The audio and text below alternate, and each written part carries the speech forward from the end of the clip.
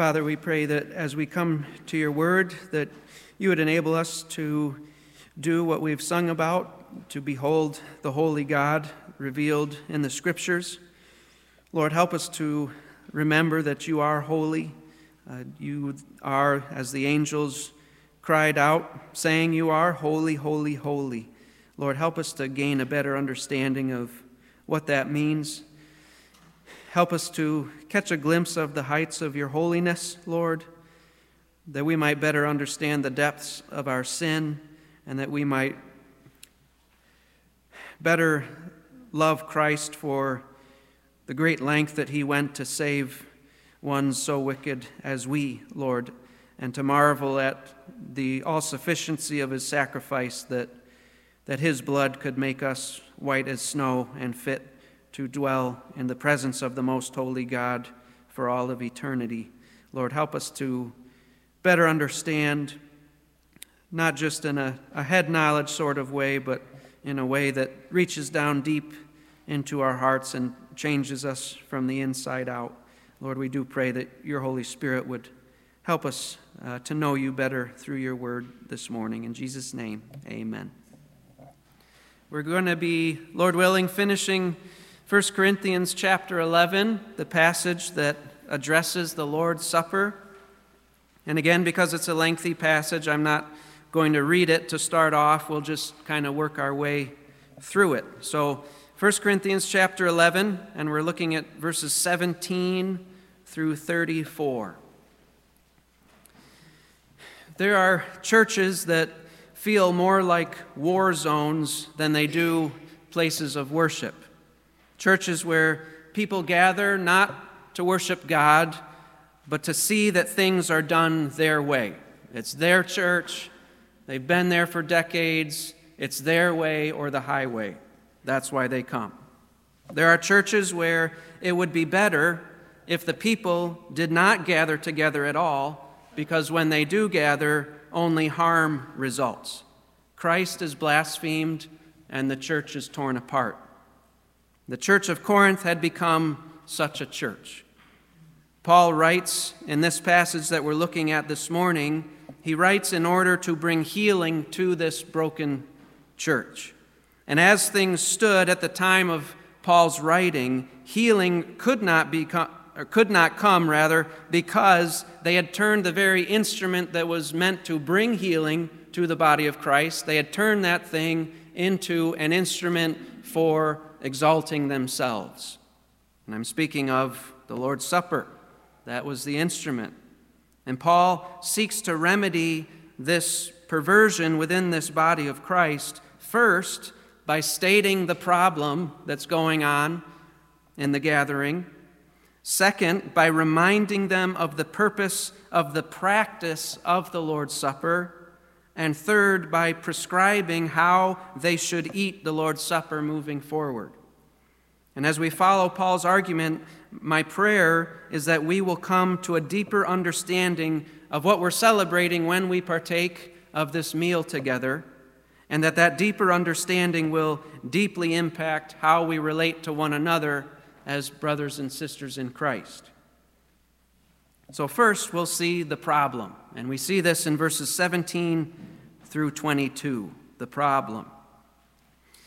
Before I get to verses 17 to 22, look up at verse 2 of chapter 11. We saw then how Paul had praised these believers for their faithful observance of the various traditions that Paul had received from the Lord and passed down to this church. He praises them for that. However, when it came to the observance of the tradition of the Lord's Supper, Paul could not praise them. That's what he says in verse 17. He says, "But in giving this instruction," that is what he's about to write, "I do not praise you, because you come together not for the better, but for the worse." They were attempting to practice the Lord's Supper, gathering together as a church body, but they were practicing it in such a way that they were bringing harm to the body of Christ rather than harmony. They had twisted the Lord's Supper to the point that it would have been better if they had not observed this tradition at all. Paul goes on in verse 18 to explain what he means. He says, "For in the first place, when you come together as a church, I hear that divisions exist among you, and in part I believe it." Paul has been informed about what is taking place during their observance of the Lord's Supper on the Lord's Day. And as we move through this passage, we're going to see what these divisions consist of. And we'll see that the division that Paul is speaking about here is a division that is running through social and economic classes in the church. There are those who have, and there are those who don't have. And those who have seem to be looking down their noses at those who don't have. And we've already seen that schisms is a big problem in this church. We saw that back in chapter 1, verses 10 through 12, where everybody was saying, "I'm of Paul," or "I'm of Apollos," or "I'm of Cephas," or "I'm of Christ." Everybody is trying to get the upper hand over one another. They're attaching themselves to the coattails of their favorite teacher, and they're voicing their support for that teacher in order to elevate themselves. This is Corinthian culture, everybody trying to climb the social ladder. But this passage that we're looking at this morning shows us that these fault lines within the church are not only running between groups who are rallying behind their favorite teachers, but these fault lines are also running between the rich and the poor. So it's a very fractured church here. There's division all over the place. Verse 18 again, Paul says, "I hear that divisions exist among you, and in part I believe it, for," verse 19, "there must also be factions among you, so that those who are approved may become evident among you." That seems like a strange thing for Paul to say. He's saying that to some extent, division within the church is something to be expected. As we saw last week, God is sovereign, and He's sovereign over how many things? All things, including division in the church. And according to Romans 8, verse 28, God causes what things to work together for our good? All things, including division in the church. What man intends for evil, God always intends for good, for the good of His people. God uses even division in the church to highlight who's actually following Him and who is not. And that kind of highlighting was taking place in Corinth, and Paul is pointing out, you're not following the Lord. Verse 20, "Therefore, when you meet together in the same place, it is not to eat the Lord's Supper. For in your eating, each one takes his own supper first, and one is hungry and another is drunk." When Paul hears of the strife and the discord that is taking place during their gathering together to eat the Lord's Supper, he concludes one thing: you're not eating the Lord's Supper. Communion is to be just that, a communion, not only between the believer and his Lord, but between a believer and the other believers. And division is happening, not communion. So Paul says, you're not celebrating the Lord's Supper. Whatever you think you're doing, it's not celebrating the Lord's Supper. Then Paul goes on to explain what this division between them looks like. He says in verse 21, that each one is taking his own supper. And it's unclear exactly what was transpiring here or what exactly Paul means by that. It seems that the Corinthian celebration of the Lord's Supper was different than how we practice it here today. Apparently, there was a fellowship meal that was partaken of alongside the Lord's Supper. A fellowship meal was integrated into the celebration of the Lord's Supper. And at this meal, some were getting far more than enough to the point of getting drunk, while others were getting far less than enough to the point of going hungry.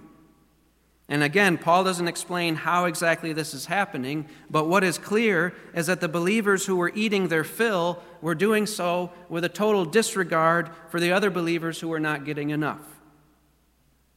It appears that there was some kind of favoritism taking place, where those in the higher social strata were getting all the food they wanted, while those in the lower social class were left with not getting enough.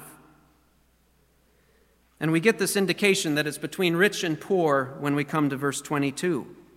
Because look at what Paul asks in that verse. He says, addressing these ones who are eating their fill and leaving others to go hungry, he says, "For do you not have houses in which to eat and drink?" That's not like today. Not everybody had houses back then. Only those who were well-to-do had houses. The poor did not. He says, don't you have houses in which to eat and drink? He's asking why the richer members are treating the Lord's Supper as an opportunity to pig out right in front of the poorer members who are left with empty plates, and the richer members are making no effort to put some on the poorer members' plates. They're not acting like Christians. They're acting more like the rest of Corinth, like they're in some kind of social club where the high and mighty are welcome, but the lowly, they're the riffraff, and we'd rather they not be here. It's just another indication of how Corinth has gotten too much into the church, how these believers are not walking by godly wisdom, they're walking by worldly wisdom. And we heard all about that in chapters 2 and 3 in this letter. These believers have not yet learned how to consistently live in the way of the cross. Instead of humbling themselves, they are humiliating their other brothers and sisters in Christ. Paul asks, do you despise the church of God and shame those who have nothing? What shall I say to you? Shall I praise you? In this I will not praise you. Back up for a second to verse 20. I want you to compare verse 20 with verse 21. In verse 20, Paul says that they are not eating whose supper? The Lord's Supper. Whereas in verse 21, Paul says that each of them is instead taking whose supper? His own. They're not eating the Lord's Supper, they're eating their own supper. In the Corinthian church, the Lord's Supper was no longer an occasion to worship Christ or to serve one another. It had just become one more occasion for the Corinthians to worship and serve themselves. They were eating their own supper, not the Lord's Supper. How do we apply this today to us? Because given how we celebrate the Lord's Supper here, there's not much chance for favoritism to take place. We're not having a big meal where some get a little and some get a lot. We're just observing strictly the essential elements of the Lord's Supper. So we're all going away hungry. Nobody's going away filled with what we're going to eat here today. We're here to remember Christ. We're not here to fill our bellies. So how can we apply what Paul is talking about here to us today? Well, think about this. They gathered to celebrate the Lord's Supper, but Paul says you're not really celebrating the Lord's Supper. You're celebrating yourselves. When we gather together as a group of believers, why have we come? What are we expecting to get out of this that we're doing right now? When we walk out these doors, do we leave feeling disappointed because we didn't get the warm and the fuzzies that we were hoping to get this Sunday? Am I frustrated because so-and-so didn't say hi to me today? This person didn't check up on me today? Am I sad because I didn't get an emotional buzz from the songs we sang this week? Am I angry because so-and-so said something that rubbed me the wrong way? We need to ask ourselves, why are we here? Because if we leave this gathering together and the impression that we're leaving with is I didn't get what I came here to get, then the reality is that though we were thinking we were here to worship God, the worship of God was not what was happening. The worship of self is what was happening. We did not serve others, we served self. And we got upset when self was not served to the degree that we wanted.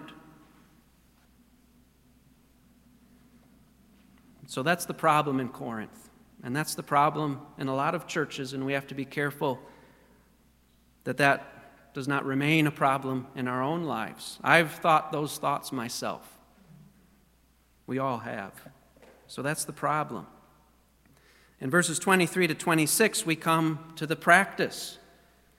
Paul proceeds to show these believers how it is that their celebration of the Lord's Supper was not a true celebration of the Lord's Supper. And to do that, he takes them back to square one in order to remind them of what the true tradition of the Lord's Supper really is. And by showing them what the Lord's Supper really is, he's going to expose just how far away they've drifted from the true spirit of the Lord's Supper. Verses 23 to 25. Paul rehearses the Lord's Supper with them. He says, "For I received from the Lord that which I also delivered to you, that the Lord Jesus, in the night in which he was being betrayed, took bread. And when he had given thanks, he broke it and said, 'This is my body, which is for you. Do this in remembrance of me.' In the same way, he took the cup also after supper, saying, 'This cup is the new covenant in my blood. Do this as often as you drink it in remembrance of me.'" According to verse 23, when Jesus that night with his disciples was instituting the Lord's Supper, what was in the process of happening? He was being betrayed. Literally, he was being handed over. Now, who was handing Jesus over? Well, his close companion, Judas, the man that he had poured himself out into for 3 years, he was handing him over. But not only Judas, also Jesus' own people, the Jews, the ones who were supposed to welcome him with open arms as their Messiah, they were handing him over to the Romans to be executed. And God, his Father in heaven, was handing his Son over. And what Judas and the Jews intended for evil, God his Father intended for good. Jesus was in the process of being handed over to be executed on a cross the very next day. Now, how would you have spent that night, knowing that the following day you would face a brutal execution? Well, I would have spent it curled up in the fetal position in a corner of a room. And I would have lashed out at anyone who dared complain about his own problems to me, knowing what I was going to face the next day. I would have been furious at the disciples who were only thinking of their own greatness and who could not trouble themselves to stay awake for 1 hour to help me get through the roughest trial of my entire life. But how did Jesus spend his last night? He spent it serving his disciples a meal, washing their dirty feet, including the feet of the one in particular, Judas, who was going to betray him, the feet of the rest of the disciples who were going to abandon him. He spent that night patiently teaching them some final lessons and praying for them. Jesus wasn't angry.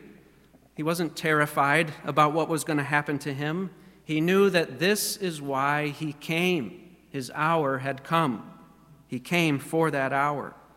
And Jesus instituted this ordinance of communion in order to show his disciples that what he was about to suffer, what he was about to do, he was doing for them. For them.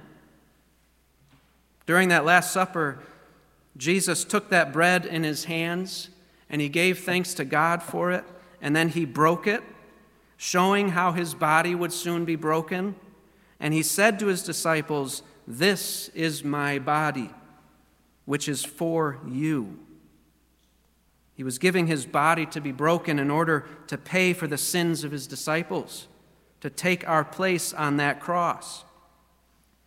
And then he took that cup, which signified his shed blood, which would inaugurate the new covenant, a covenant that God was making with his people, in which he promises to forgive his people of all their sins, and he promises to give his people a new heart to know him. And Jesus was showing his disciples that he was going to the cross in order to purchase their enjoyment of these new covenant promises. And after he served the broken bread, and after he served the cup, he repeated this phrase, "Do this in remembrance of me." Do this as often as you drink it in remembrance of me. Jesus instituted this ordinance that we're going to celebrate later this morning. He instituted it for the purpose of remembering the sacrifice that he made for us in order to redeem us. Verse 26 of chapter 11, Paul explains, "For as often as you eat this bread and drink the cup, you proclaim the death of the Lord until he comes." That's what happens when we celebrate the Lord's Supper together. We proclaim his death. We proclaim the good news of the great sacrifice that our Lord accomplished in order to save us, his unworthy people.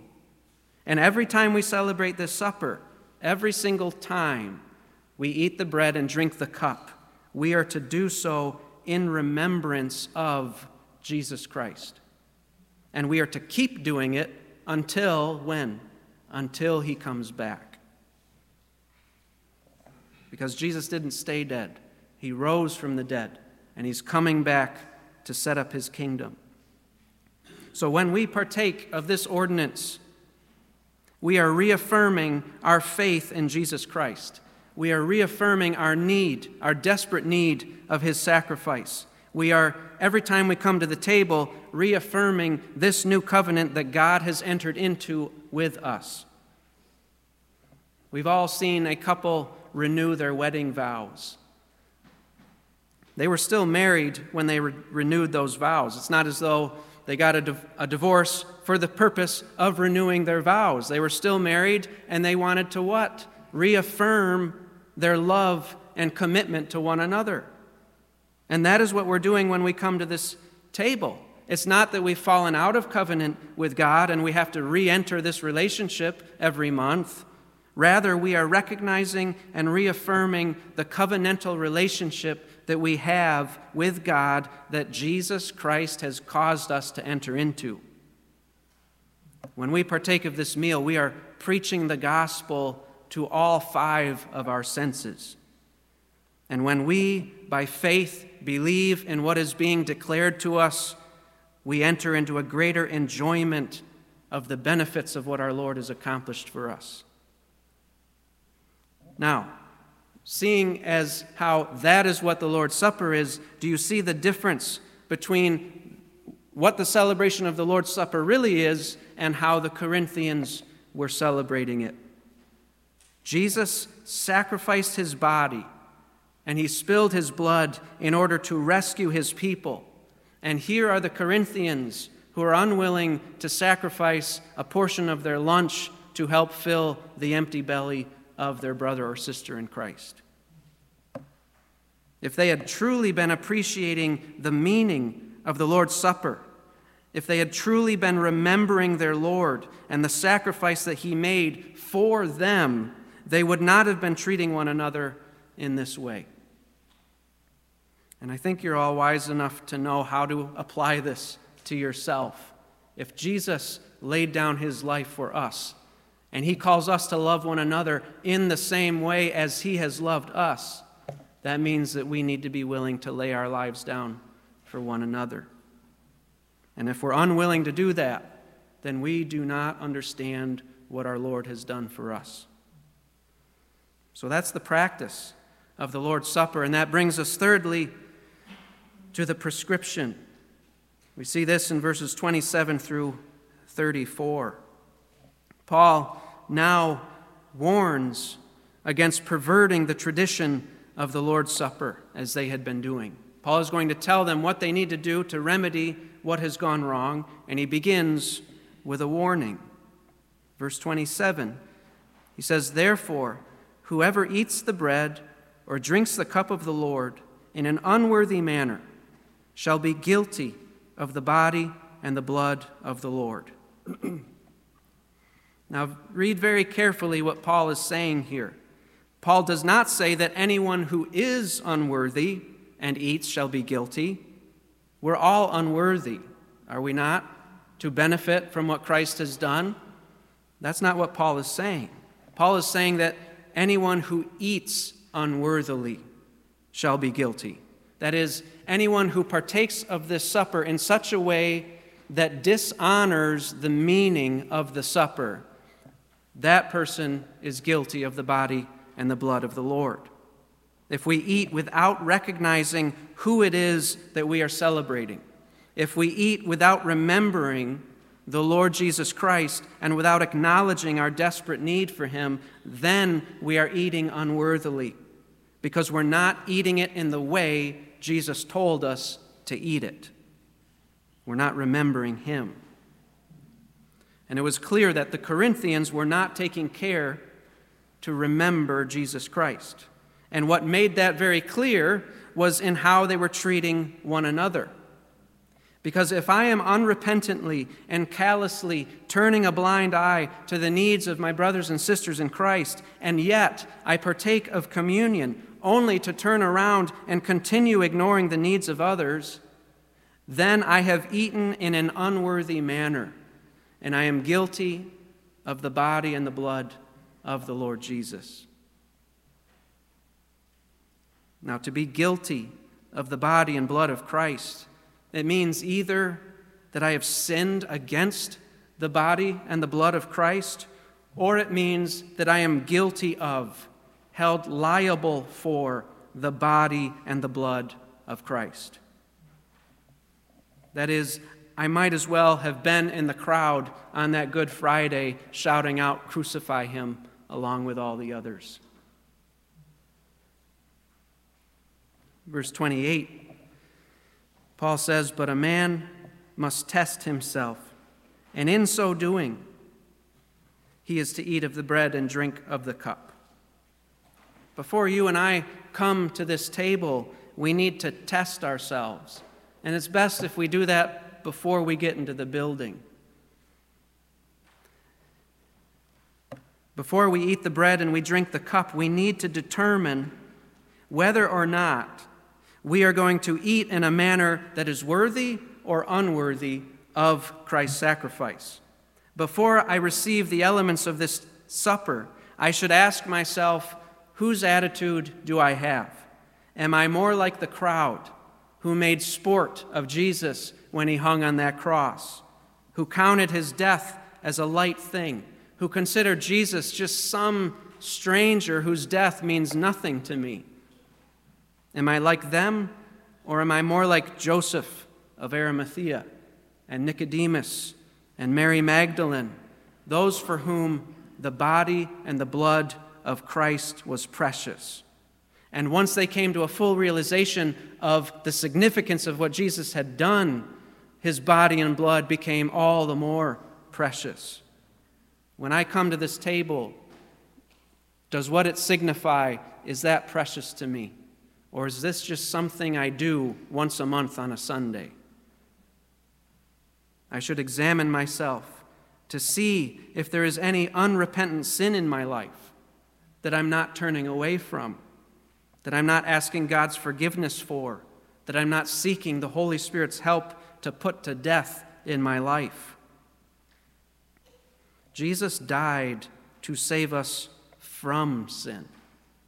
And if I partake of this table and then I go and leave to only actively pursue the sin for which Jesus died to set me free, I make a mockery of his sacrifice. We saw that in the book of Hebrews, chapter 10 and verse 26.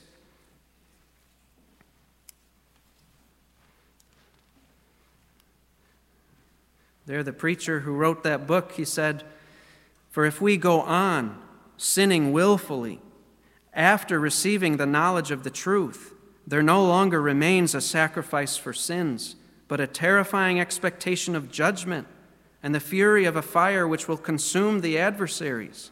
Anyone who has set aside the law of Moses dies without mercy by the mouth of 2 or 3 witnesses. How much worse punishment do you think he will deserve who has trampled underfoot the Son of God and has regarded as defiled the blood of the covenant by which he was sanctified and has insulted the Spirit of grace?" When I partake of the Lord's Supper, am I treasuring what that is proclaiming? Am I treasuring Jesus, or am I trampling on him, treating him as not worth any more than the dust I walk over every day? Now, what if I don't examine myself? What if I come and partake of communion in an unworthy manner, a flippant, careless way, content to keep living in my selfishness and sin? So what? It's just grape juice. It's just bread. How can that hurt me? Well, look at verses 29 to 30. Paul says, "For he who eats and drinks judgment to himself, if he does not judge the body rightly. For this reason, many among you are weak and sick, and a number sleep." I fall under the judgment of God if I do not judge the body rightly. That is, if I partake of the Lord's Supper without recognizing, without judging rightly the body of Christ which he gave to save me. And when Paul says, if he does not judge the body rightly, he may also be referring to the church as the body of Christ. These Corinthians, they were overlooking their brothers and sisters in Christ. Back in chapter 10 and verse 17, Paul had written there, "Since there is one bread, we who are many are one body, for we all partake of the one bread." If I mistreat the body of Christ, if I am willing to habitually sin against my brothers and sisters in Christ, then it is clear that I have no regard for who they are as the blood-bought people of Christ, and I have no regard for the one who purchased them, the Lord Jesus. And I will fall under God's judgment.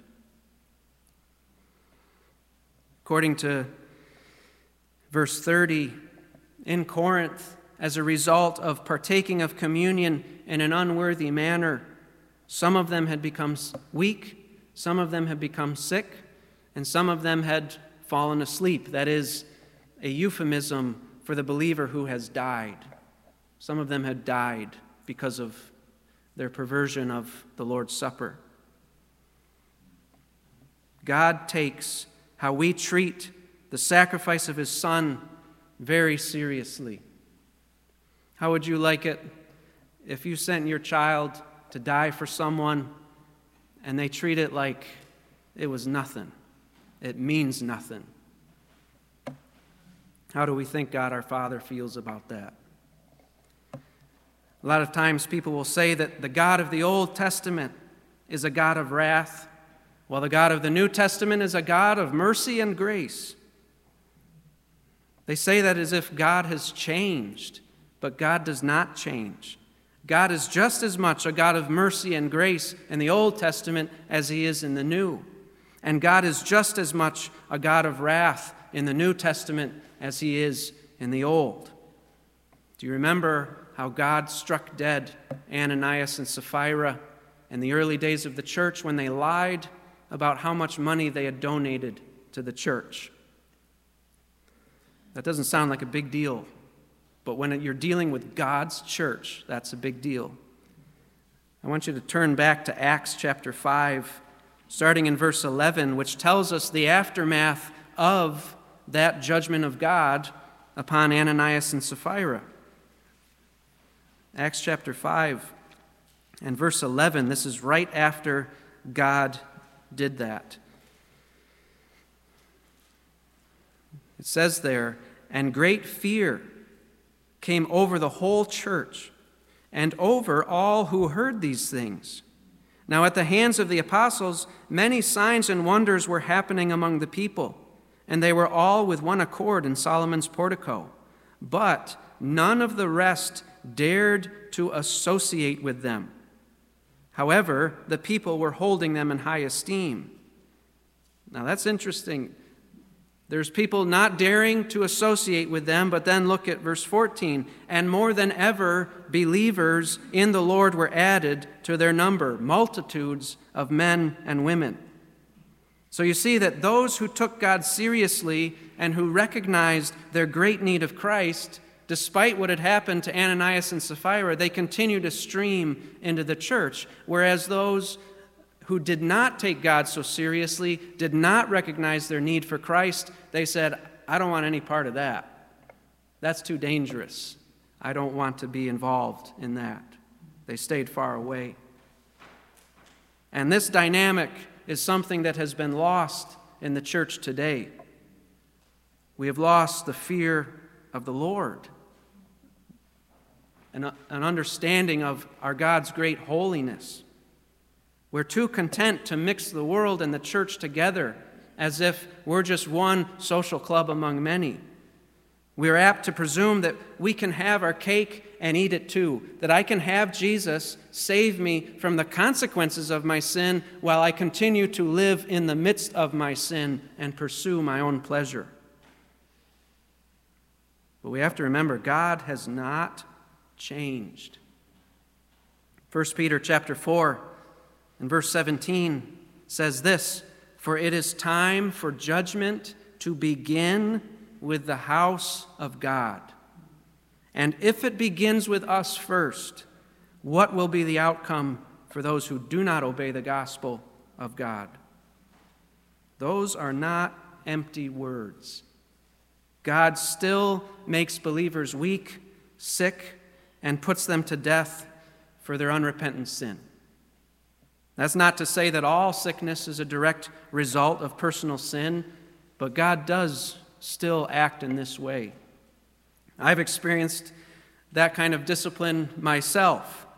I was thinking back to my years in high school playing soccer. In my senior year, we had a new coach, and at the beginning of the season, he said he wanted me on the starting lineup of the team, and I'd never been a starter, and I was very happy about that. But as the season, or as we were leading up to the season, I was struggling and failing to understand the concepts and the strategies that my coach was wanting to implement, and because I was unreliable, he took me out of the starting lineup. And that, to a teenager in high school, that was devastating to me. And so I cried out to God, and I asked him for help. Help me to understand what it is I'm supposed to be doing. Help me to do better. And God graciously answered my prayers. I started to get it and to do better. And it got to the point to where in 1 or 2 games I began to start the second half. But I did not give God glory. I exalted myself. I thought this was my doing. And wouldn't you know it, my kneecap starts jumping out of its socket, and I'm out for the rest of the season. God laid me low. God has not changed. God still does that. Verse 31, Paul says, But if we judged ourselves rightly, we would not be judged. That's pretty simple. If I want to avoid experiencing God's judgment for eating the Lord's Supper in an unworthy manner, then I must simply take care to examine myself and eat it in a manner that honors Christ, not flippantly, not carelessly, not treating my sin as if I can continue living in it with no consequences. I must eat it in the way that Christ intended for me to eat it, sincerely remembering Him. And if I sincerely remember Him, that will impact how I treat others in the body of Christ. Verse 32, Paul says, But when we are judged, we are disciplined by the Lord, so that we will not be condemned along with the world. That verse helps us to understand that the judgment Paul has been talking about is not final judgment. The judgment of God that falls upon the sinning believer is a disciplinary, temporal judgment. And he brings it upon the believer in order to cause that believer to continue to persevere in the faith. He brings it in order to keep that believer from perishing along with the rest of the world. We need to thank God for his discipline. God disciplines us, even severely, because he's making sure that we arrive safely at home. Better I get sick in this world and turn back to the Lord. Better I die in this world than go all the way into unbelief and perish eternally. Praise God if he brings my physical death, that my eternal life is preserved. Proverbs 13, verse 24 says, "He who holds back his rod hates his son, but he who loves him disciplines him diligently." If God hated us, he would let us go our own way. But our God loves us, so he uses the rod to keep us safe in him. And then finally, verses 33 to 34, Paul says, "So then, my brothers, when you come together to eat, wait for one another. If anyone is hungry, let him eat at home, so you will not come together for judgment. The remaining matters I will direct when I come." The Lord's Supper, properly observed, will heal division, and it will bring harmony to God's people, because as we remember Christ's sacrifice for us, we will become more willing to sacrifice for one another. And Paul exhorts these believers. He says, wait for one another. That can be translated, receive one another, welcome one another. Stop treating these other classes of people as if they are not your family in Christ. We're not to look down our noses at one another. We are to share with one another and honor one another in Christ. This is the church of Christ. This is not high school. There are to be no cliques. There are to be no social clubs in the body of Christ. We are one family. There are no second-class citizens here. We are equally loved sons and daughters of the living God. So don't come to church in order to serve yourself. If you're coming to serve yourself, you might as well stay home. You have your own houses to serve yourself in. Because if you come, you risk doing great harm to the body of Christ, and you risk bringing God's judgment on yourself if you come here to serve and worship yourself. We gather together to worship God and to serve and sacrifice for one another. Let's pray.